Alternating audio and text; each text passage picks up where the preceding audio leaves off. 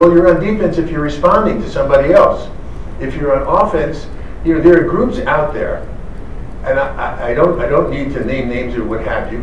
Well, yeah, we'll take the labor unions, for example. I'm well known for going after the labor unions for 1,000 different reasons. And people say, well, what's your offense? I say, I get up every morning and I try to figure out how to screw with the labor unions. That's my offense, okay? To do something, to respond to something, I'm just figuring out how am I going to reduce their brand? How am I going to take their brand down? Everybody has a brand. That's that public opinion brand.